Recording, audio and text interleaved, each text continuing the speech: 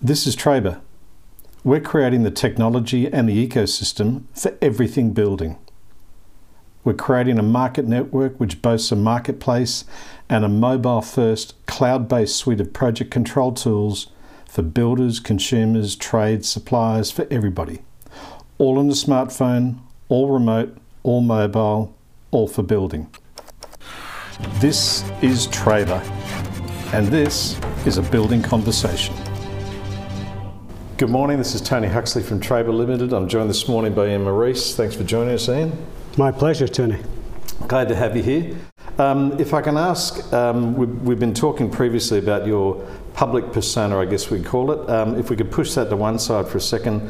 I know that you're more than just an occasional developer and renovator in your spare time. Not that I know what spare time you've got, but you seem to do a heck of a lot in that space. Have they all been your own homes, or have you thrown the net more widely and done things for development purposes generally, or what's sort of been your track record in that space? Well, it started early. I mean, I bought my first flat when I was 19 years old in Cathcart in Glasgow, a tenement flat. So a tenement's a flat inside a house, sort of? Well, tenements are blocks of housing in Glasgow that tend to be sort of 6 floors high. They only have stairs. They have no lifts or anything, obviously, in those days. Goodness me. So I bought one of them. I have a flat in there, 1-bedroom flat, and I actually redecorated and renovated and did some improvements to that from top to bottom before I moved in. So that's your early days. Early days. What do you call it? Weekend warrior? Yeah. Yeah, and then sold it. You know, as I got shifted out of Glasgow after that to Inverness of all places. So I sold it and moved on, and that was the start of really getting into it. My father was a very useful and good DIY guy, and so he taught me a lot, and he and I have tackled lots of projects together. But we moved around the UK a lot, so we've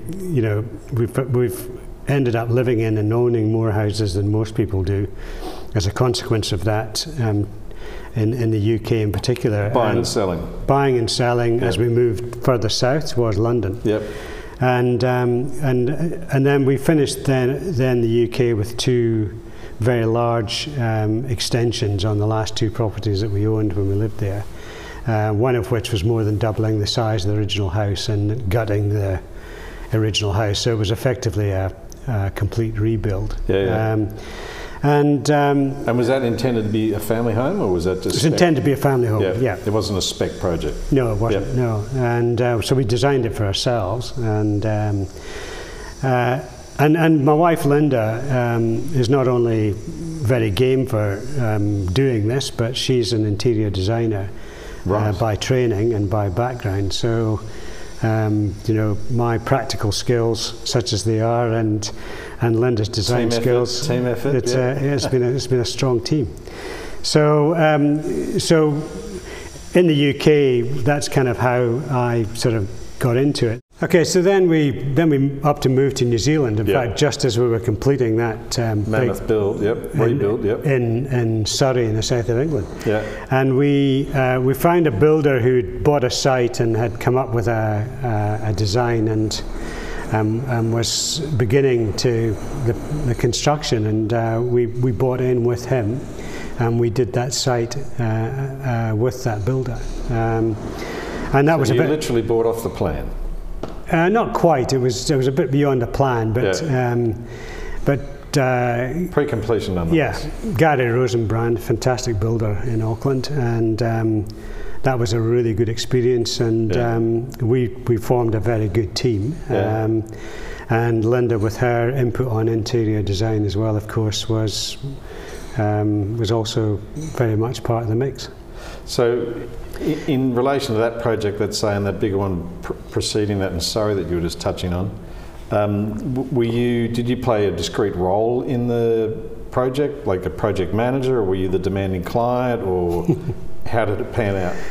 Yeah, well, then in both of those, I was personally very involved in the sort of the design of the building and its various attributes and dimensions and so on, obviously, and the materials.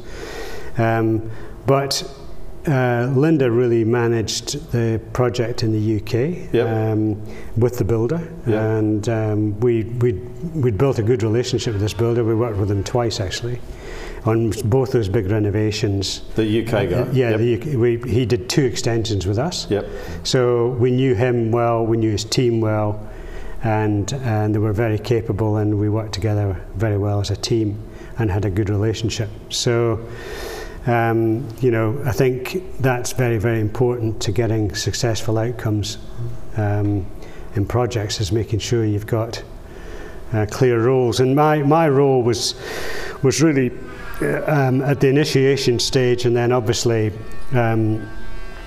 there are twists and turns through every project. Naturally. Some of which are bigger issues than others, and obviously you get pulled in on those bigger issues. But I was working full time through all of that at a B&Q, in fact. So I didn't have a lot of time to be present on the build. Well, no, because you know, plenty of other competing priorities, no doubt. Morrice, thanks very much for joining us this morning. Really appreciate it. My pleasure. Thank you. Thanks.